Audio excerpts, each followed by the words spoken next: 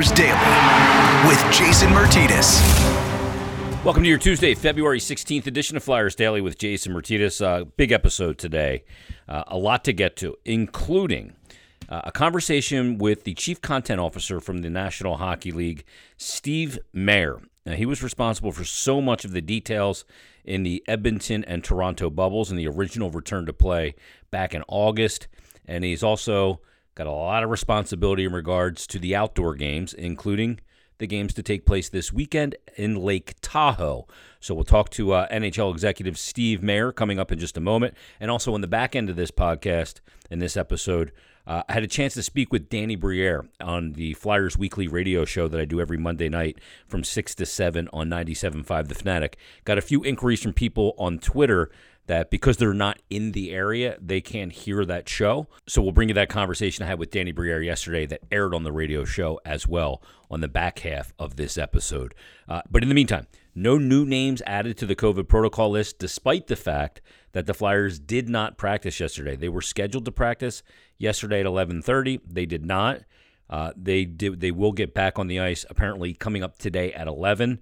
And I think today's probably a pretty important day for the Flyers to get back on the ice as to going forward and playing Thursday night. I can't imagine that after 9 days off the ice and just one practice, the Flyers will go back and play a game on Thursday night against the New York Rangers. We'll see if that is the case. Hopefully they're back on the ice today at 11 o'clock and the team can get back into the swing of the 2021 NHL season. And also, obviously, the prospect of the game in Lake Tahoe. So a lot still be determined here for the Philadelphia Flyers, and they still have 7 names on the list, despite the fact that one of the names came off the list. That was Travis Sanheim. We mentioned that in yesterday's episode, and Travis Konecny's name went onto the list. But we'll see as players become available. Justin Braun, Claude Giroux, Travis Konecny, Oscar Lindblom, Scott Laughton, Jake Voracek, and the other name on the list is Morgan Frost, who obviously wouldn't be available even when he comes off the COVID list, having just had that surgery on his shoulder, the injury he sustained earlier this season when he came into the third game of the season for the Flyers after Sean Couturier was initially hurt in the second game of the season. But let's get to my conversation right now with the NHL's Chief Content Officer, Steve Mayer. Had a chance to catch up with him yesterday, all in advance of the game at Lake Tahoe this weekend, and here's that conversation. Very happy to have join us on this episode of Flyers Daily from the NHL League Office. Chief Content Officer Steve Mayer joins us right now, and this is going to be fascinating. Steve, how are you? I am fantastic. Thank you for having me. You look like you're not weathered or anything, even though you're out in the weather, but it's been a crazy couple of months, maybe a year for you, hasn't it? It has. Ever since we put our season on pause, which, now feels, it's almost a year. It hasn't stopped. It hasn't stopped. From the second we went on pause, part of my job is also figure out and to run our content division at the league. And, we needed to be up and running immediately. We didn't want to miss a beat. But you had to figure out how to do everything from home. And little did we know that we would still be doing it from home, all of us. And, that was first, and then figuring out the bubble and then going to a bubble and getting that done. And, there was no time off. Like we needed to then immediately figure out what were we going to do for the next season. And here we are now in Tahoe about to do a really cool outdoor game that I think it's extremely unique. It's going to be a lot of fun, and we're really psyched. But it hasn't stopped, and there's no real end in sight as we get this season done, and then again we're not going to have a lot of time as we get prepared for next season. Steve, are in your real life, non-professional life, are you rigid and like to know things are structured? Because in your professional life, there's variable after variable, and as soon as you plan for something, it could change like that, right? How's that element been for you, just to when you put your head on the pillow at night going, boy, what curveball am I going to get tomorrow? It's actually interesting that you say that. I happen to have a personality where my team might tell you otherwise, but I don't stress very much. And I think it's probably I'm getting older, been there, done it, seen it all, and please, what's going to bother? Like, if I probably have experienced most everything in the can't business. control it, can't fix it, can't worry about it. And you got to realize that the old expression, what happens, it does. And it's how you react to it. We have a saying, or I have a saying, it's not about the problem, it's about the solution. Yeah. And we just deal with it. We just figure out, okay, all right, here's what's we're facing, and how do we fix it? And we're living in a crazy time right now where you're making up a lot of the rules as you go along. I mean, we're making decisions with no background. Like, we don't have the experience that in many times when we do a big outdoor game, in a stadium, we know exactly, well, we had this experience in Pittsburgh, we had this experience in Philadelphia, we know how to handle it. In this world, you're just sort of, figuring it out as you kind of go along. But that's cool. Like, I think that's part of the challenge, and that's what makes the job fun. That's what makes life fun. And we're dealing with it, and you know what? We've made some good decisions. You just hope that you stay in that path. How good did you feel when the cup was handed out and you guys eventually closed up the bubbles in Toronto and Edmonton, knowing all that work, all the variables going, okay, if we can just get into the bubble secure, I think we can keep it secure. And then you did, and you see these thousands upon thousands of negative tests and no positive. Did you have a moment to reflect on that? Because that was such an undertaking of epic proportions. The NBA did it as well. MLS did it to some degree as well. But all said and done, when you know every element that went into that, from the signage in the stadiums, everything. And then you finally got back, saw them hand out that cup and had a chance to just exhale for a moment. What was that? That had to be incredibly rewarding. Yeah, I'm not the most emotional guy, but I got emotional. Yeah. We have put a lot of work into that, and players talk about their sacrifice and being away from their families. Our staff, your staff even more. We were away. I didn't see my wife, my kids for 3 months. And we were all in the same boat, and we all had one singular goal, whether you were a player or whether you were part of the staff, and that was to get to that end game. And do it as safe as possible. That was the other thing. When we went in there, no one expected it to be as perfect in some ways as it ended up being, from a standpoint of no positive tests. I think we had plans in place if there were going to be positives, how we were going to handle that and contact tracing, and how we were going to sort of manage a situation, and talk about making the rules up as you kind of go along. We had never experienced it, and we never had to. I look at what's going on now, and we're dealing with it on a day-by-day basis at the NHL, but to never have to have done or dealt with that in the bubble, I really, sometimes, knock on wood, how in the world did that happen? It's almost like a little bit of a mini miracle. Yeah. That sports gods. That's the sports gods saying these people need this game right now. Yeah, right. And we provided a sense of entertainment. We provided something for people in a really, really tough time. And, we always had said all from day one, if we don't lift the cup, it's not a success. And then when we did, man, I just looked around at my team, and it was really cool. I mean, from a standpoint of, you saw the emotion, the sheer emotion, that was like a big night for us, because we had all gone through a lot, and we just kept our heads down. We just kept on moving forward. But then to know at the end that we had done what we set out to do was pretty cool. It really was. It's almost like taking it as a hockey player. It's one shift at a time. It's just our next shift. That's all that matters. Yeah. Anything that happened in the past, we can't let that affect what's going to happen in the future.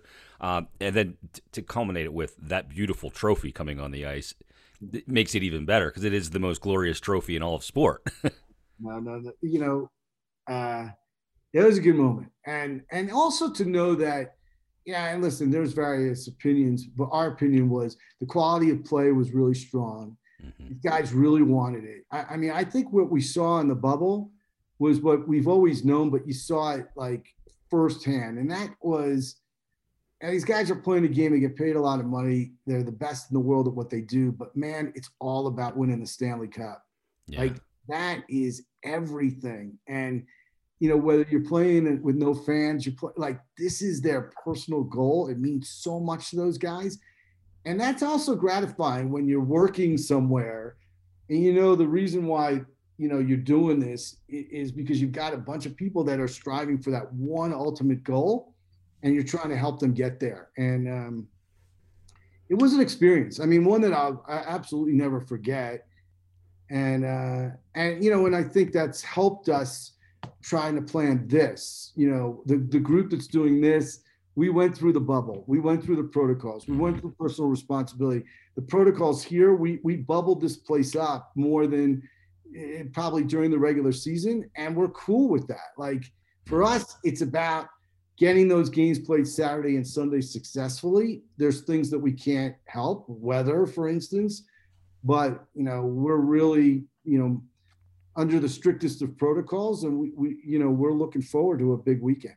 Yeah, and Dave Craig does such a good job in outdoor venues with setting the rinks up and everything. And this is an ODR, like legit ODR. I mean, you're doing it on Lake Tahoe. How did the decision get made to go to Lake Tahoe of all places?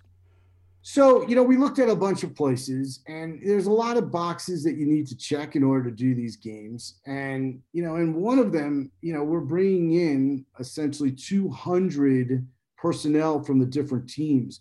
So we needed places to stay, food to eat, transportation. We needed some of those. And a lot of the more remote places, they're awesome, but they are remote, Yeah. and so we needed to turn this around in months, not years. Like, so in other words, when we do an outdoor game, say Winter Classic, we announced it on January 1st, usually for the next year. And I'm not kidding you, little by little, we're working on it for 12 months. Yeah. We announced this in December, and we're playing it 2 months later. And so we needed to have facilities and infrastructure and a place that's done big events before that could help us sort of move this thing along. And, that was part of the choice. The other, I mean, I don't know, have you ever been? I've never been to Tahoe, but it's glorious looking. Oh my goodness. I mean, it's spectacular. I mean, everywhere you look, it's beautiful. And, between the mountains and the lakes and the trees, the setting just like caught us, and, that had to be the number one qualification, because it is a made for television event with no fans. So It's just got to look spectacular. And, I think, the plans have gone really well to get us to here. Little by little, we're building it out. And, I do think it'll be a unique, memorable event for our fans. Have you guys talked about doing an ODR event like this, an outdoor rink event prior, but maybe it didn't make sense because getting fans involved before was part of the equation. Now it's not. So, when this was originally broached as, hey, let's try and do something a little different, really cool, but the fact that we don't have fans, let's make this happen now. Was it originally broached and kind of people were like, that's not really a good idea, but this made all the sense in the world? I think everybody has always thought it's a good idea. Like, because you work for Gary. Gary will let you guys come up with ideas. He doesn't shoot things down. No, he doesn't. And he does. And everybody's been supportive of like, what can we do? Listen, with any of these, you have a business model to consider. Sure. We got pretty far, and it was pretty well documented. 2 years ago, 2.5 years ago, we tried to do a game on Parliament Hill in Ottawa. That would have been super cool with the Parliament at the backdrop. We were going to build out a stadium. We were going to have fans there. And I do think there's a way to do these games in normal times where you could put stands in place. Listen, we're not going to have 100,000 people, but you can make it a VVIP, really cool event, and have an element of fans and do it in landmarks. And we've talked about a bunch of different places. When we canceled or postponed Winter Classic, Stadium Series, All-Star, we were getting bummed. Like, man, what's going to be our event? Like that the signature event. Yeah. And that breeds like our fans love it, and for us, it gets us all pumped up, and so we immediately were, considering what could we do, and looked up on the shelf and we saw, hey, outdoor game, no, let's pull it off the shelf. Let's start talking about it, and then listen, in any of these big events, you got to have the sponsor support. I mean, without the sponsors, that's who's really paying for this. There's no revenue coming in from tickets. Yep. And their support, Bridgestone and Honda, really stepped up here. And all of our sponsors, Dunkin' and Pepsi and Bud Light, like everybody's come together because they see the chances that this could be our big event of the year, and we'll have by far our biggest audience on television. It's getting all the buzz. And so they came along, and, we're so thankful, because we do think without that, we wouldn't have been able to do this. And with that, we're able to do it. And it's, it's one of those events that everybody is really psyched to work on. Yeah. Please tell me one of the locations you're considering when fans can be part of one of these is Banff. So we looked at Banff. Oh, so I have to tell you. So beautiful. Yeah. So and that's the one that we'll tell you about, because we hope that in the future we could potentially do a game there. So right after the bubble, a very small group of our team went to Banff to look at Banff first. We had talked about it over beers in the bubble and said, we got to do this. So we sent them out. There are government regulations that prohibit sponsors.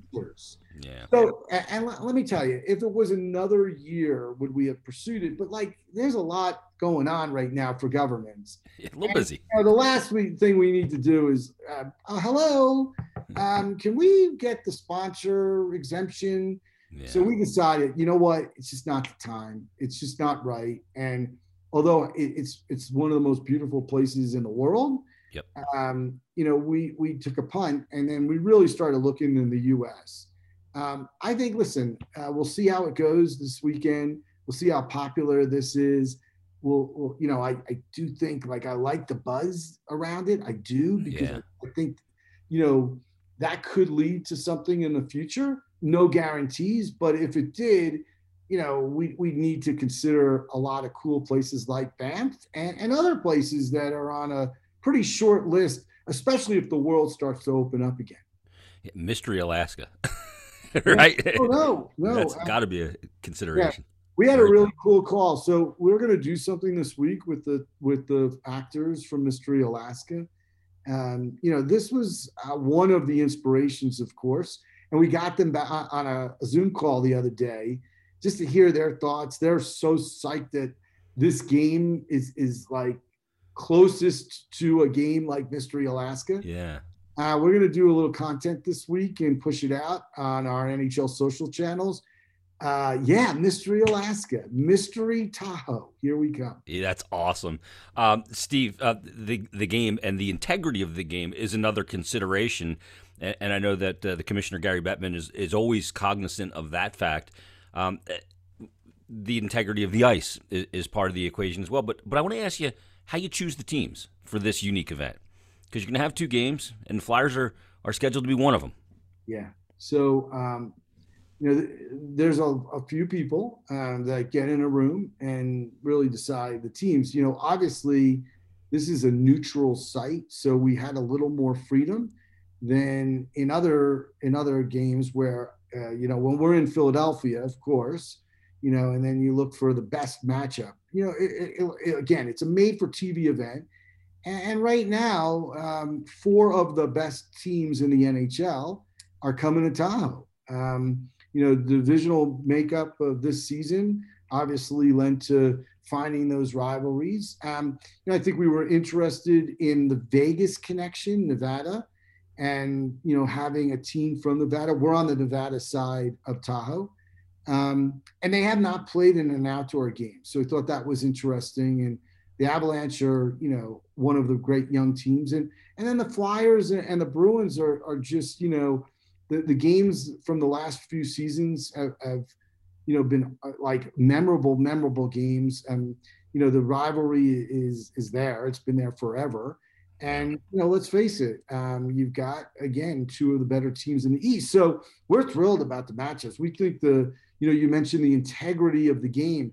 In the end of the day, these teams are battling for points like any other NHL game. The infrastructure that we've had to put together in Tahoe is for an NHL game, video replays, real-time statistics, all the things that you would normally have. And so, you can't discount that, we're not just dropping a puck and these guys are having a good old time. This is an NHL game. And we think there's two really good matchups. I totally agree. My Montreal Canadiens mask just fell off my wall. My Patrick Waugh. Maybe they were considered. Yeah, if this is what happens when you don't just decide to take the Canadiens, they fall off your wall. Yeah, it's flying off. The ghost of Patrick Waugh. Patty, your other notice that Patrick Waugh's Avalanche mask didn't fall off the wall. Interesting. Yes, there is some significance to that. That was not a scheduled prop. Last thing for you, Steve. Being out there in Tahoe and everybody's going to be coming out and they're going to get on the ice and in preparation for the game to get the sight lines and kind of feel it and everything. But this is a great event and it's so unique. I love what you guys are doing just with the open-mindedness of let's find different ways to present this game. So when this is all said and done, and you're going to look back on this one, and you're going to look at the pictures, is this going to be one where you kind of go, I can't believe we just did an outdoor rink game on Lake Tahoe? When you look at it, I mean, I imagine like the bubbles, that's in a building. This is outdoors. It's going to be incredibly rewarding. Yeah, I think one of the things that our fans are going to see, the coverage is going to be really different. We're using drones, and jibs, and you're going to see some really cool pictures like that. Yeah, I'm hoping the weather cooperates, but some of the visuals that we've just put out even this week, we're not even near done building out the site. It's pretty cool, and so I do think that will be something that people will remember from this. The drone sweeping over the lake and into the rink, and just the panoramics. The panoramics charts. Oh, they are because everywhere you look, the mountains and the snow on the mountain, it's really cool. I think there's things that we're learning this week. The wall that we would normally plug the plug into isn't there. You got to build the wall. And that's fine. And one by one, we walked around yesterday and just, we need that, we need this, we need that. Things that we didn't necessarily plan for, but we're ready to go. Like, okay, big deal. We've got a week and we'll get there. But in the end of the day, once it airs on Saturday and then on Sunday again, and for the Flyers on Sunday, I do think it's going to be really picturesque and so different than anything we've ever done. And that's what we're trying to do, consistently do things that are different. And you throw things against the wall, some will stick, some won't. Yep. This one I think will stick. I think this is a pretty cool event and extremely unique, not only for a hockey fan. Like, I think a sports fan will go, man, that was cool that they did that. You know? Like, I would be cool if a basketball game took place in the middle of nowhere. Yeah. I would go, this is so super cool. I think this hits sports fans in general, just because of the nature of how different it is. Yeah, the NBA did a game on a aircraft carrier, which was like really cool. It's like, you'd never think to do that, but again, like you said, there's no such thing as a bad idea. You throw it against, if we can work it out, it makes sense, it looks cool, it's going to be a good thing for the fan base, then it's all good. Provided Travis Konecny is out of COVID protocol, I imagine him and Brad Marchand maybe play a little rock, paper, scissors to see who will leave the lake last. We would welcome that, that was awesome. And I'm hoping that the teams come with some cool ideas. This is taking them back to their childhood. I mean, this is the closest it's going to get to, getting out there, choosing sides, dropping the puck, and just playing for the sake of playing. I mean, this is about as close as they're going to get. So I really do hope, and we've been talking to the teams, that they do come with a couple of really creative ideas and take advantage of where they're at and what the event is and how unique it is. And, if they do, man, I'm here to welcome them and say, great job, guys. Thanks. Because that's what we need more and more in hockey in the NHL. We need the teams and the players to be as creative as possible. We need to do different things. We can't rest on our laurels. We always got to keep on making it bigger and grander and better. Well, Steve, I can't wait for the event. I know the fan base is ready to see this as well. It's going to be quite the spectacular visual for sure, and a good hockey game between two teams fighting for the same real estate, and a lot of history there. The Flyers won their first cup over the Bruins. We know the Bruins swept the Flyers on the way to their cup in 2011. Flyers came back in 2010 from down 0-3, 3-0 in the game. And some of those players, like James Van Riemsdyk, still here. Claude Giroux, still here. Some of the Patrice Bergeron, still there. So a lot of really cool recent stuff as well. Thanks for doing this, Steve. Best of luck this weekend. I know you guys have every contingency plan laid out and ready to deal with, and we can't wait for this game. And thanks for doing this. No, thanks so much for having me. And looking forward to seeing the Flyers get off that plane and playing a game in Tahoe. It'll be great. Thanks to Steve Mayer for joining us on this episode of Flyers Daily. And if you missed it locally in the Philadelphia market on 97.5 The Fanatic, we do a show every Monday called Flyers Weekly. It airs from 6 o'clock to 7 p.m. And yesterday, I had a chance to talk with Flyers forward Danny Briere. And here's the conversation that aired on Flyers Weekly. Joining us on this episode of Flyers Weekly is former Flyer Danny Briere. 973 games in the National Hockey League. Did you want to hang on to 1,000, Danny?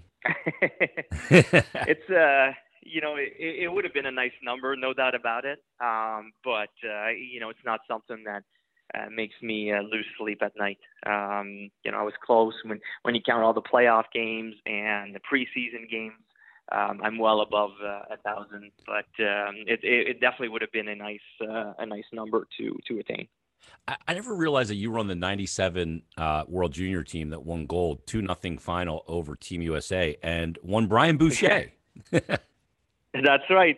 Played against Brian Boucher in that game, so I've been giving him a hard time about that for many years now, because we played together in Phoenix first and then back in Philly again. So I always tease him about that. But it was we actually tied each other in prelim round 4-4, I think the score was. Mm-hmm. And then in the final got to play them again. It was a very tight defensive game, and Mark Denis stood on his head for us on the Canadian side. No doubt about it. Danny, you're in school. You and I were texting about this. You went back to school. Were you a good student growing up? Because you got to your hockey career pretty early. Yeah, it's funny. I mean, a good student is relative. I guess things came easy, but I didn't like doing homework and projects and stuff like that. So that's the stuff that would get me in trouble. So let me ask you, because you're in the Wharton Business School, and you're going to school for finance, I believe? It's an executive degree. It's a management a degree, so you get to explore things with marketing, finance, strategy, and leadership. The leadership part is super, super exciting. A lot of good stuff to learn there. What made you decide to go back to school? Because a lot of former athletes, they don't make that choice, and look, you chose a pretty good school in Wharton, right? Well, the first part was the challenge of it all. I like to have to challenge myself. So it wasn't easy. I mean, I had some college classes from my junior days. So it was scary at first when I was looking at the option of going back to school. But I said, no, I need to go. I want to go and push myself. The other thing, too, is after hockey, Paul Holmgren gave me the chance, along with Sean Tilger, they gave me the chance to get involved on the business side with the organization, which is very different than most players. They get involved on, the hockey side with either coaching or development or scouting. So, that was a little different for me. And I noticed really quickly that I was lagging a little behind, some of the people that I was working with at the office, and I wanted to catch up. and understand a little bit more what they were talking about. So that's kind of the reason why I wanted to go back. When you first went back and you were doing some in-person, did you walk into the class for the first time? Like, was that Danny Briere in our class? Was there any of that? There's been a couple, but I mean, in those executive degrees, everybody comes from a very different background that is pretty wild. I mean, I can't talk about who was there, but there's some people that were a lot more popular than I was, so it made it easy to blend in. Wow, it's a secret society. I had no idea. But another club they won't let me in, Danny, but that's okay. Let me ask you about this season, because as a guy who played so many games, over 1,000, like you said, with playoffs and preseason and in a very long, very successful career, how do you think you would have been handling this situation where there's so much unknown as a player? Because, there's postponements now, the no fans, but you are traveling and playing multiple games and buildings and sets, if you will. How would that kind of affected you as a player, do you think? Well, you have to adjust and you have to adapt. And then, unfortunately, for a lot of hockey players, we like our routines. We like to know what's in front of us and what we're going to face day after day. We get comfortable falling into a routine, and that's probably been the toughest part for the players, not knowing, when they're going to play next, if they're going to play, all the everything that's being thrown at them left and right with the new rules and new regulations. So I've been actually really, really impressed at how the NHL and the players have adjusted throughout the last 11 months now of this pandemic. It's been impressive. I don't know how I would have reacted. I'm sure I would have found a way to adjust, kind of like the guys are doing. But I'm glad I didn't have to play, or I feel fortunate that I didn't have to play, or I didn't have to face this kind of pandemic during my playing days. Yeah, no doubt. The other thing that's interesting too is, you play preseason games, you have a longer training camp, you can dial in your game over that period of time. And even in a normal situation, like you were involved in so many times, it still takes you, 10, 15 games into the regular season to really feel like you are where you want to be. That part has got to be really difficult for players to kind of, handle and kind of plan for. Yeah, and obviously I'm going off of my personal experiences here. I loved playing a lot of preseason games because I was a player that I needed to feel comfortable on the ice. I needed to find my repairs, and you don't get that playing one or two games. You get that usually. Part of the reason why I was always a slow starter early in the regular season, it always took me, I felt, 8 to 12 games to really get into the groove in a regular season. So for these guys, starting right game one, no preseason this year, must have been a little scary. I know it would have been for me. And the other thing we don't talk a lot about is, with this pandemic, a lot of the gyms being closed, a lot of the rinks being closed, like the training to get ready for the season also must have been scary for these guys coming in kind of cold and expected to get on the ice and perform. So those are things that they've had to adjust and adapt, but probably a little scary for them as well. Yeah, I imagine for goalies, just trying to find NHL caliber shots leading in when you have such small groups on limited ice around North America and around the world really has to play a factor as well. For you, there's the physical side of it and feeling like your skills are getting dialed in, but there's also a mental side of it, of feeling like you're mentally ready, confident, and with all of your skills. And there's part of the equation as well, just in preparing mentally with a 9-day training camp and no preseason, isn't there? Oh, yeah. And I think it goes back a little bit with the routine. Hockey players like to have their routine. So, coming to the rink, wondering, the last few days for the Flyers, what's going to happen, who can go on the ice, who cannot, are we going to play, when's our next game, are we going to have that outdoor game, those are all crazy things that, works in your mind, and it's got to be tough. It's the whole concept of it all, I think is tough to deal with, but to me, very impressive how, like I said earlier, the NHL and the players have been handling it. Yeah, no doubt. Let's talk about this team because they're off to an 8-3-2 start before this most recent pause and postponements. And they've gotten off to that start, Danny, despite not playing their best hockey. The process hasn't been what we saw it at its peak last year for sure. And they've also gotten off to that start without Sean Couturier. And to me, that makes that result even more impressive. Correct. To me, like you said, the fact that Sean wasn't there, has been missing.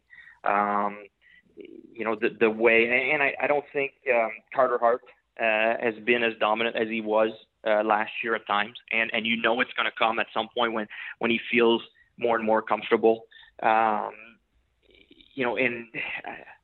we all agree that what the coaching staff was able to do last year, and it didn't happen overnight. It took almost half the season for Alain Vigneault and his coaches to kind of put everybody on the same page. And when they started clicking, it was very impressive.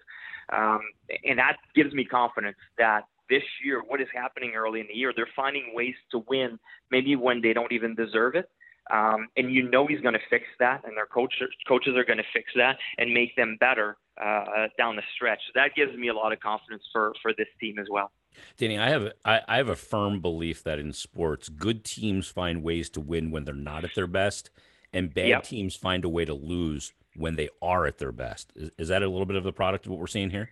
Yeah, you're right on. And it's the difference is so small. It could be a missed assignment here, or it could be a penalty there, or it's so small. The difference between the good teams and the bad teams. There's so much parity in the league, as everybody knows these days. The last place team can beat the top place team on any given night. So you're right. The good teams, they just have that knack of finding that one play that'll make a difference. And the bad teams are on the opposite end of it. And that's why that gives me a lot of confidence that the Flyers, even though everybody agrees that they haven't played their best hockey and they've maybe missed assignments here or there, it's been impressive that they've been able to roll out to such a good record early in the season.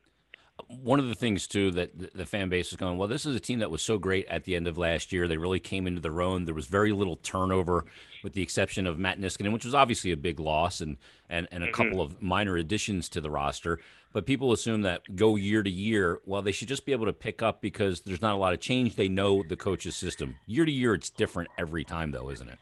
Yeah. You lose that momentum. You have to restart from scratch. And the best example of that is the way the Flyers finished the regular season, or when this pandemic hit and everything went on hold. People expected this team to just roll back into the playoffs and be 100 miles an hour, and we saw that it was a struggle. It was a struggle in the first round against Montreal. It got even tougher against the Islanders. So they just weren't able to recreate that magic. And it takes time to do that, and that's why, again, that the Flyers right now might not be at their best, but it's a great sign that they're finding ways to win. Until everything starts aligning and they can roll and play better down the stretch, hopefully again this year. Yeah, make them a long-term team that's pretty tough to deal with. 3 random questions for you now, Danny. First of all, why did you choose Philadelphia as your post-playing career home?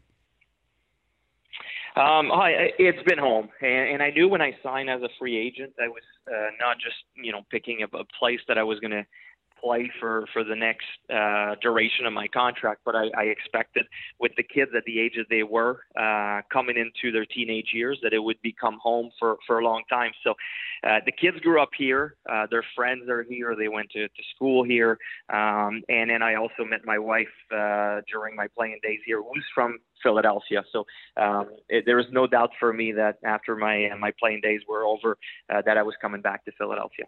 Random question number 2. How important was it for you to play a season in Montreal? You played 69 games for the Canadiens, and I imagine when you walked into the Bell Center for the first time and your jersey was hanging in that stall, that was a pretty big moment for you. It was, and growing up a fan, a big Montreal Canadiens fan myself, it was pretty special to have the chance at least wear that jersey once in my career for a year. There's other things that came into play. It's obviously a lot of pressure to play there when you're a hometown boy, but I cherished it. I loved it. It was amazing, and nobody will be able to take that away from me. Last random question for you, Danny. When Claude Giroux first came into the National Hockey League, you took him under your wing. He lived in your basement. Did you teach him parenting tips then? Because now he's got a second son on the way. I texted him. I said, now you got a D-parent. He said, no, I got 2 PGA players. Yeah, he got a little taste of fatherhood, I guess, during that year. He was great. The kids loved him. They had a fun kind of uncle relationship with him. So it was pretty cool. We had a blast. He was a great roommate. And what I liked about it is he kept me young, and he kept me close to, the young players on the team. So I felt it really helped me having him around the house. And, hopefully now that it's his turn to be raising kids, and I'm going to be watching that closely. As you look at it and you see him, obviously go through his career, which has been an astonishing career. The numbers they speak for themselves. And now raising a family, it's got to make you almost feel like a proud parent in a way with Claude as well. Well, I'm really proud of the way he became this leader for many years with the Philadelphia Flyers. What he did, his career. I know I didn't have much to do with it, but it was pretty cool that he came and lived with us for a few years, and I can say the same about Sean Couturier. So, definitely it's flattering to see and to have been part of their growth and part of their career. Well, you're a big part of it, and you're a big part of the Flyers family, and you still are. So, Danny, best of luck with everything with the executive MBA program at Wharton. We always appreciate you jumping on, and love talking to you, and we'll definitely talk soon. Well, same here, Jason. Thanks for having me. It was a pleasure. Always great to talk with Danny Briere, and love catching up with the former Flyer. And great to see he's gone back to school. I think that's just such an interesting angle of conversation for a former great NHL player in Danny Briere as he continues his post-playing career pursuits. And we appreciate him joining us yesterday on Flyers Weekly. But that's going to put a wrap on this episode of Flyers Daily. Everybody, have a great day. Hopefully we're just a couple days away from Flyers hockey returning. We can't wait. I know, like a lot of you and like me, we're all missing the team playing, and we can't wait to get the season back underway. But thanks for listening. We'll talk to you on tomorrow's episode of Flyers Daily. Someone learn, many do, cover up or spread it out, turn around.